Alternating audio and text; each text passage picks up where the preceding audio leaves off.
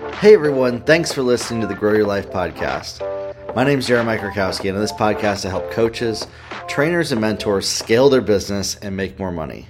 Now today, I'm doing it with Halston right here because you know what? That's just how you got to do things sometimes. And he's sleeping. He likes to hear my voice when I talk, and so why not? He's going to outgrow this stage eventually. I'm going to take advantage of it while I can.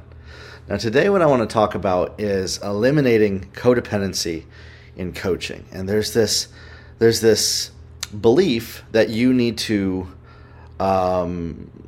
coddle your clients and care more about their success than they do, and that it's unkind and lacks compassion to not do this, to follow up with everybody one-on-one, to reach out to everybody, to see how they're doing, to see how they're going. That's your choice, obviously, but I would urge you to lean in to a different approach. Personal responsibility. And this applies to ourselves as well. I'm saying this both to myself, to how I'm coaching, reiterating how I coach. I don't reach out to my clients to see how they're doing, to see how they are, their business is going. Now, I've actually had some nasty emails written to me because of that, because people expected that, which, by the way, I am very clear that I do not do that, but people have expected that of me and were disappointed, upset, angry that I didn't do that. Turns out they just weren't a good fit to be a client. There's this whole sort of split, though, in the coaching industry of basically codependent coaches that over hover and micromanage everything that their clients do, every activity that they do, to make sure that they're getting results. It's toxic. It's not healthy. It will burn you out. And you're not helping anybody. You're just making people be a leech onto you, and their success is now your responsibility. You got to cut this out. I get it. If you're a manager or a middle manager or a CEO of a company, or maybe you have an organization that you're running and you got staff under you, it's a little different, right? I've read all the different leadership books. You want to reach out, see how you can support people, things like that. Like, that's an important thing to do when running a company. When coaching people, your job is to empower people on the path and journey of personal development, to not rely on you for their success. Caveat to that, you definitely want to offer opportunities for people to reach out to you. My coaching clients know they can post in my Facebook group. They can send me a message. They can send me an email. My one-on-one clients can DM me. My one-on-one clients can send me a voice message. Now, I have consulting clients that pay me way more money. I do reach out to them to see how they're doing.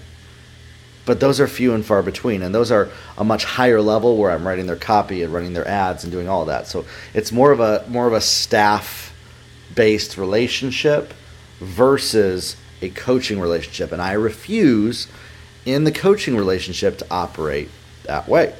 It's something that I learned from Dan Kennedy.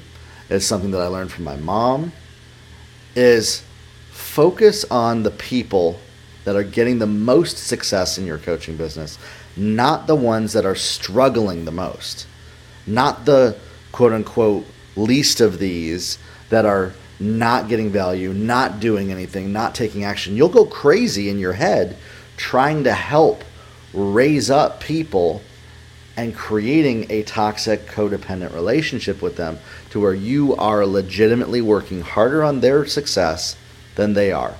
It's not a sustainable business model at all. And so when you set expectations of, hey, listen, this is how I'm going to act. This is how I'm going to respond. I might respond once a week to you and respond back. You can ask me for help. You can ask me for questions. I can give you guidance and advice. When you operate out of that, it's healthy. because you're expecting people to show up and ask you questions, not for you to reach out to them to see if they're doing okay. Okay? And I've had a lot of people come at me and even attack me and even tell me that this teaching is harmful to people. That getting people into a coaching relationship and then not coddling them, basically controlling everything that they're doing is not a good way to do things. And I disagree with that. There's literally opposing viewpoints on this in the coaching industry, that there's a solid line. I'm on the side of the line of I require personal responsibility from the people that I work with, and I will not show up with more energy than they are willing to show up in their business. I will not show up following up constantly with my clients to make sure that they're doing their work. If they're not doing their work, that's on them and their personal responsibility to take control of. I will focus on one person. Who is having the most success? And how can I help them go to the next level of success? Because they have shown that they are faithful to the system. When people follow my system, they get results. When they do what I say, they make a lot of money.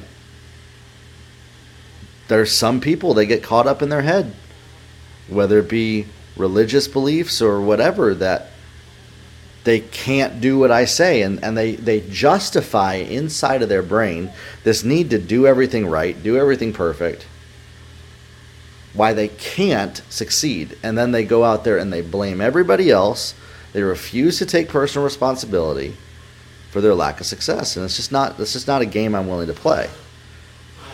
I get it. If you grew up in a house, a family system, maybe a relationship, maybe even a church environment that did this, you might expect that that's what coaching is supposed to look like.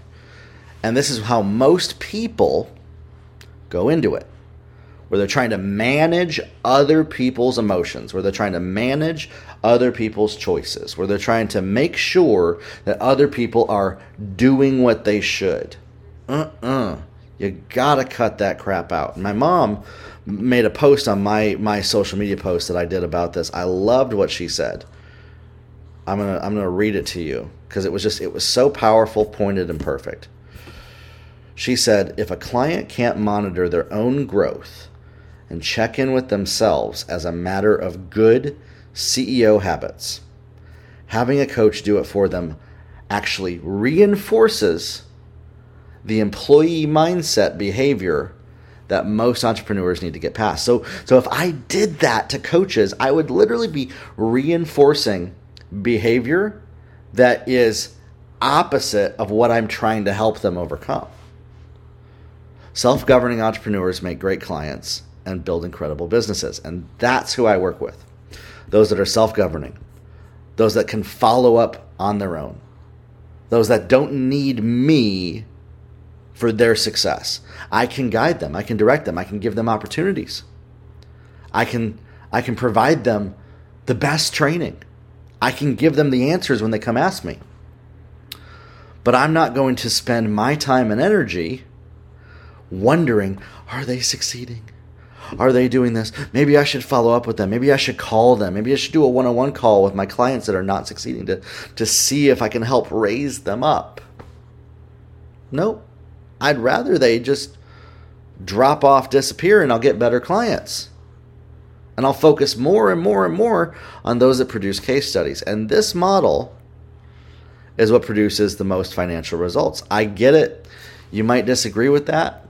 There are some people, they have gone as far as to tell me they would rather make less money and coddle people because it's the right thing to do and because it's kind and compassionate than to do what is effective to bring in revenue. And oftentimes I come in organizations and even ministries, and I've had to tell them